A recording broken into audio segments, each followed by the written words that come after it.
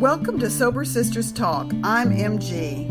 And I'm Elizabeth Pudwill. Welcome. The speaker series happens once a month. This will be part of our weekly Zoom meeting that happens every Friday night. If you would like to be a part of that meeting, you have to be female. And send us an email at sobersisterstalk@gmail.com. If you would like to tell your story, please reach out to sobersisterstalk@gmail.com. We want to have more stories out there in order to help other women. And here's our next speaker. Thanks for listening. Also, we'd love to invite you to a Zoom meeting this Friday night at 6 p.m. Central Standard Time. If you're interested, email sobersisterstalk@gmail.com and we'll send you the meeting information and password. We hope to see you this Friday. Thank you, Elizabeth. I'm Ava. I'm a sex and love addict, and yes, I am extremely nervous. I feel like my heart's going to pound out of my chest. That's nothing unusual for me.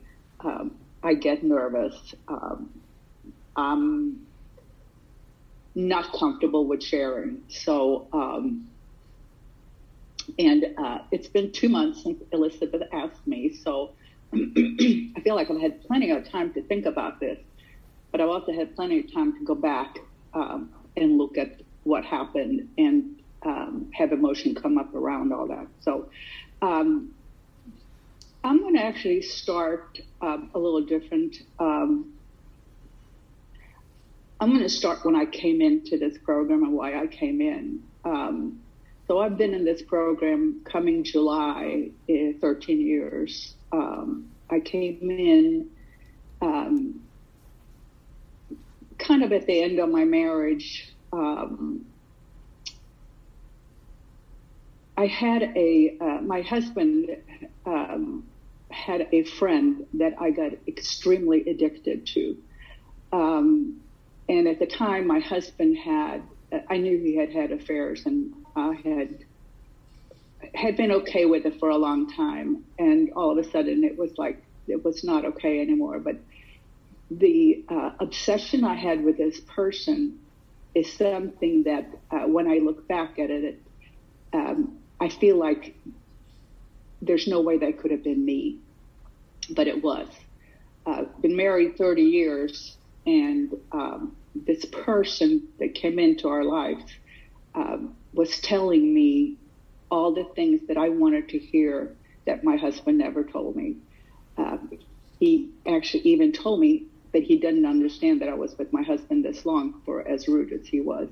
So I got a therapist at the time, and she suggested I come to SLAA and to first go to women's meetings, so that the hole that I had that I needed to be filled was done by women and not by men, because I would get really addicted to the things that men told me. So coming into the program, my thought was, I'm going to be here for a while. I hear people working on the steps, and, a couple of years, maybe 3 years. Little did I know at the time that coming into the program opened up a totally different way of me seeing who I am and why I am the way I am and what happened that caused me to be this way. So, got emotional here.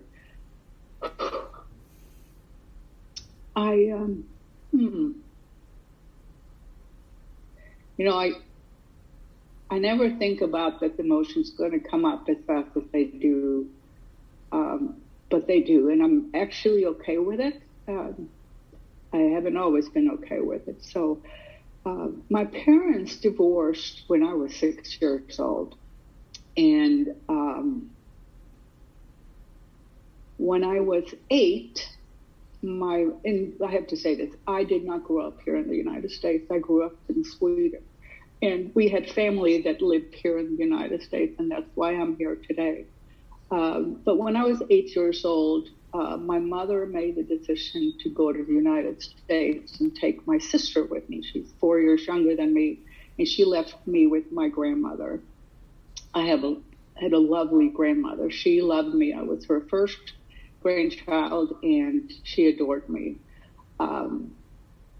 But I have a wound from that. And, I think about the things that have affected me in my life. And I think mine are not as bad as I hear a lot of people talk about. And I guess I'm grateful for that.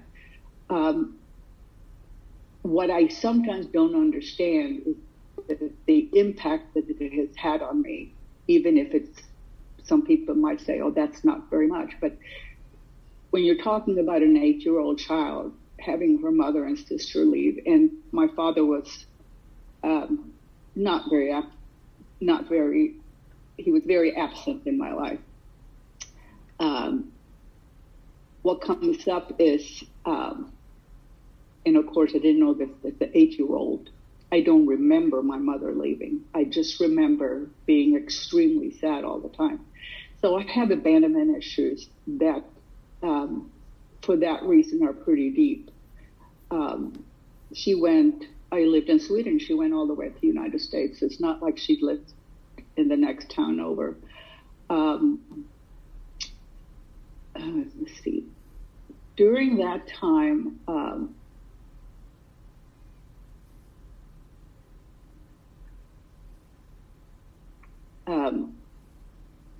like I said, I don't remember my mother leaving. And I know that I cried a lot. And I know, being a grandmother myself, I know that when my grandchildren are upset, it upsets me, and I will try to help them. Well, my grandmother thought she did a really great thing. And I think some of you all have heard about that, especially Elizabeth, that's been with me for so long. She decided that I couldn't cry anymore, and that she would put my tears on a shelf. And when the shelf was full, I was going to stop crying. And so she would literally take my tears off my cheeks with her finger and hang it on a shelf. Well, little did she know that what she did to me was tell me I couldn't have my feelings. So, I'm looking at all of that today. During that time, too, I was put into a school. Actually, I came to the United States and was here for a year and a half and had to come back home because I just didn't do well. I didn't speak the language. And so when I came back again to live with my grandmother, I was put into a school that's a special school. And because I didn't have the year and a half of education in Sweden, I wasn't allowed to stay in the school. And the principal actually came in the middle of the class and removed me from the school. So the message, and I've had a lot of work around this, the message that gives a child is that she's not smart enough. So that's another wound. It's what I call them that I have. And it's not, I've to this day struggle with it at times that I am not smart enough. So during the time when I lived in New York with my mother for the year and a half, she had a boyfriend that molested me.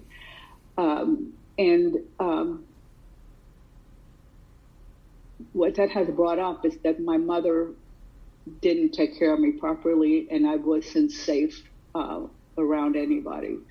I am also, I'm trying to think where I am. And right after that time that happened, that's when I actually went back to Sweden and stayed with my grandmother. When I was probably around 15, I started to be sexual. And I have a hard time saying no, even to this day.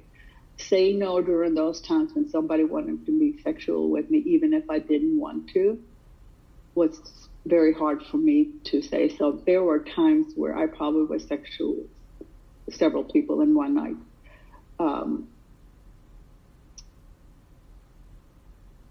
I think low self-esteem has a lot to do with that. I've felt outside of, because I had traveled and moved so much, I never felt like I belonged anywhere. So I always felt like I was on the outside of a group, alone, and hard time to connecting. So I believe that my way of connecting was to be sexual with somebody. Then I think I would be loved, or I thought that I would be loved and liked and cared for, which today what I've seen, that is really not a good way of doing it. So when I finally, I acted out for several years with lots of men, and I got pregnant and had an abortion right before we came back here to the United States. I've had a lot of people ask me, if I ever regretted having that abortion. And I can truly say that I have never regretted it. The time was wrong. I had applied to immigrate to the United States. And I probably wouldn't have the two wonderful children I have today if I had not had that abortion. So when I came here to the States, I met my ex-husband after I had been here 6 months. And like I said, we had two children together. I didn't realize that during the time when we were married, and like I said, he had affairs. I never did have an affair. That doesn't mean that I didn't at times were in fantasy about wanting to have an affair with somebody else than my husband. I've also realized that many times when I didn't want to be sexual with my husband, he forced me. And today I do know that that's rape, even if it is in a marriage. I've thought about that a lot. And again, I think it's that same thing about wanting to be loved and doing whatever it takes. At least that's how I believe that I looked at it at the time. So after 30 years, coming into this program,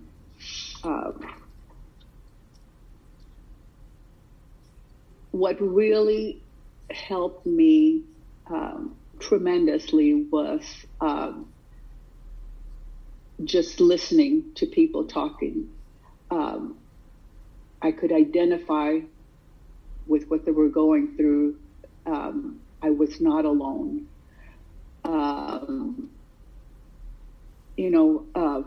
We did fellowship. I did fellowship with several groups after the meeting was over. I got new friends. I think one of the things, too, that I like to highlight that happened to me is that when I had this obsession with this man, I totally neglected my family and my friends. I neglected myself in the way that I didn't eat properly, so I lost a lot of weight. I still worked, so I was okay with work and things like that. So anyway, being in a fellowship and being able to reach out to people in the fellowship, talking to them about what's going on with me. Many times they talked me off the cliff, when I didn't know what to do. during that time too, I took up some new hobbies.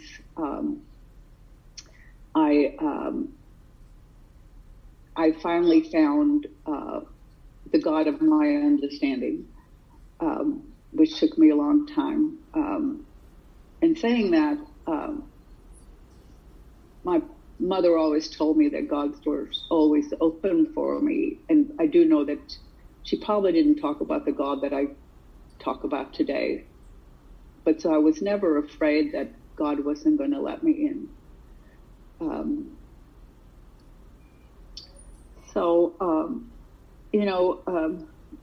Going to the meetings and learning about being able to have my feelings, looking at what part everything was for me, setting up boundaries with people.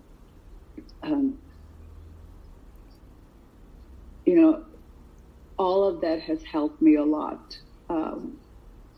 I am very different today than what I was 13 years ago. I like myself a lot better. Not to say that I don't have days that I get judgmental about what I do and what I say. I'm not perfect.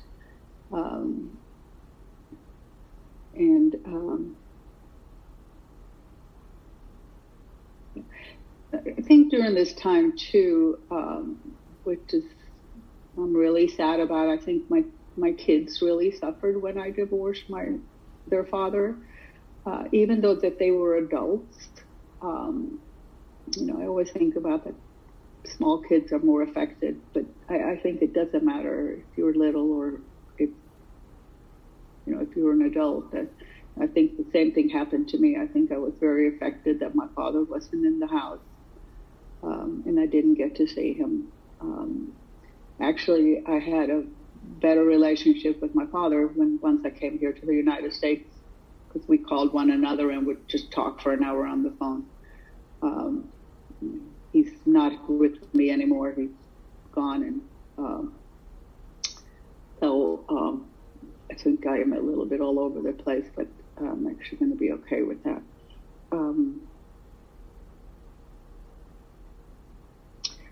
Mike, and I can say that I got help from a lot of people, and of course the people that are the closest to me, which it's really my two kids. My son, I think, had the hardest time with it. I believe he was pulled between his father and me, and I try to tell him that it's that I didn't want him to take sides. And my son lived here in Houston at the time. My daughter doesn't live here; she lives in Vermont. And during the first couple of years that I was committed to the program, I would go up and see her quite a bit, and would do a lot of my grieving there. And I was always welcome to have my tears, which is because I wasn't allowed to have tears as a child, or even in my marriage. My ex-husband always said that it was emotional blackmail when I would have my feelings around something. So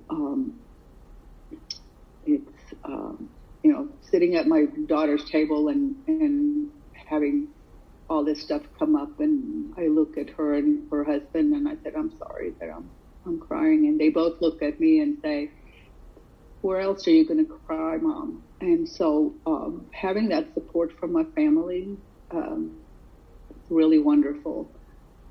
Eventually I had the support from my mother and sister too, but it took a little longer.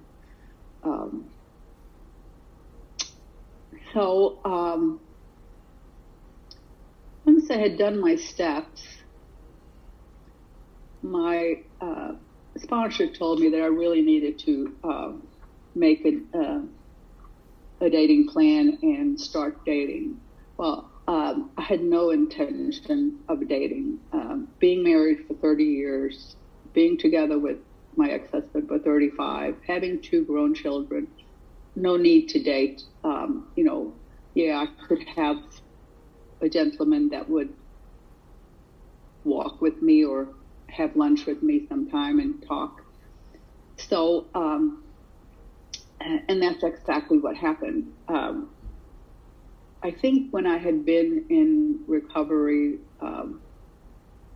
when I had been sober, and this is another thing I want to say that I didn't say earlier, the man that I was so obsessed with, it took me, once I started recovery, the whole year to totally let go of him. So I'm actually only sober 12 years, but been in the program 13 years. And it came to a head. I had been stalking him for a long time, and every time I had stalked him, I would just, and didn't get what I wanted, I would just totally fall apart. And the last time it happened, I told myself that I can't do this anymore. And that was the last time I stalked him, the last time I saw him. And, but it took a whole year. That's how obsessed I was with this person and wanting this person so much. So anyway, being in the program being sober about 2.5 years, we were a group of people that walked. And one of the men in my group that I walked with had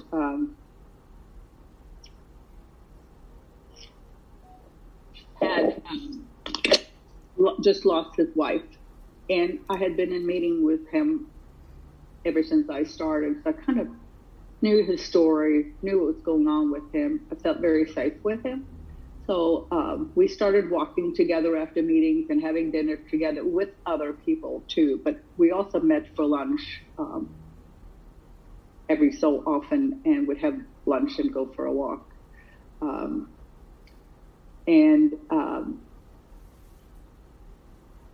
He was somebody that I felt like I could trust.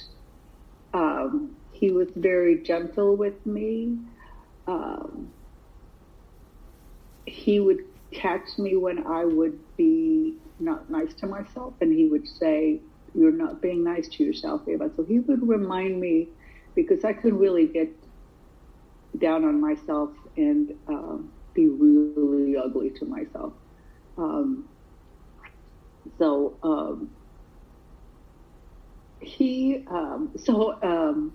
We had been dating, like, I want to say 4 years. I'm trying to think of the time.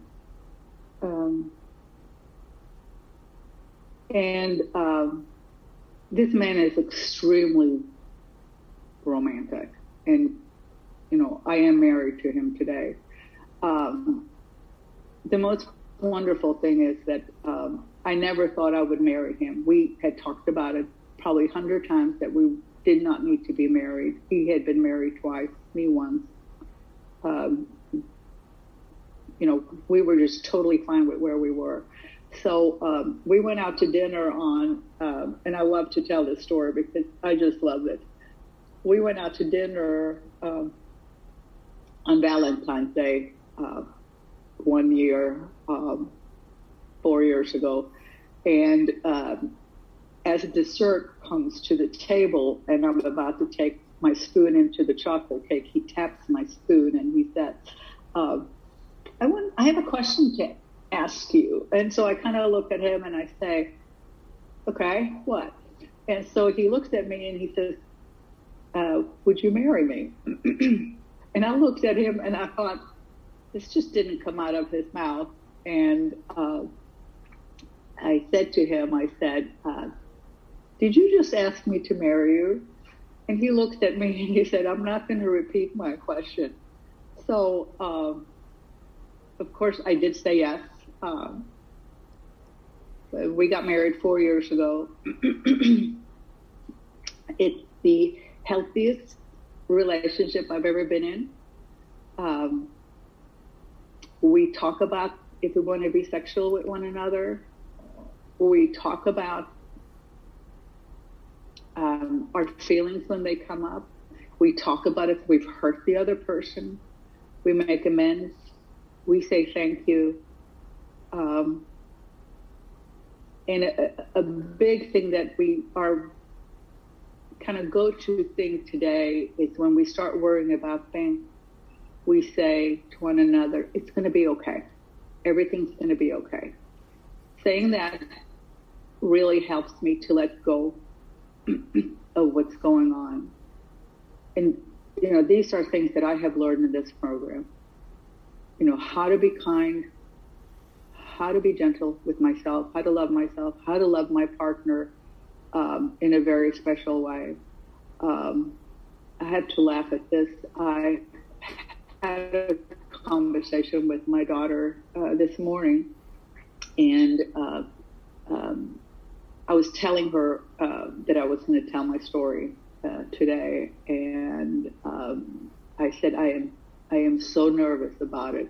And I had just shared with her about the thing that it's going to be okay, and she had shared something with me that I could tell her that, well, just tell yourself everything's going to be okay, and it's going to be okay. And so when I told her, I don't know how this is going to work out, I said, how I need to be perfect, and I need for everybody to like what I'm saying. Of course, I have no control over that. But she started laughing, and she says to me, Mom, you know what you just told me? She said, it's going to be okay. So it's going to be okay. So I think that's about all I have. I have a really good life today because I trust myself. I have learned to say no to situations I don't want to be in. Just a little, the other day, I wanted to go up to the country by myself, and David says to me, why don't you wait and go up and come and go up with me on Thursday? This was like Monday. And usually I am so in tune to having other people tell me what to do. And it's taken me a long time to be okay with not always doing what other people want me to do. So I told him that I would think about it. And this is usually what we do when we're asked a question. Instead of giving the answer right away, I say, let me think about it. So I did go up on my own. And I don't know if he was upset about it or not. Another thing that I have learned being in this relationship, that it's okay for my partner to be mad at me. It's not okay for him to yell at me. But he can have his feelings around something that I do, and then I'm okay with it. So I think that's really all I have, and I think my time is about up. So thank you, everybody, for listening, and thank you for asking me, Elizabeth. Thank you. Thank you so much. That's it for this month's speaker meeting. Stay tuned to Sober Sisters Talk for next month's speaker. Thank you.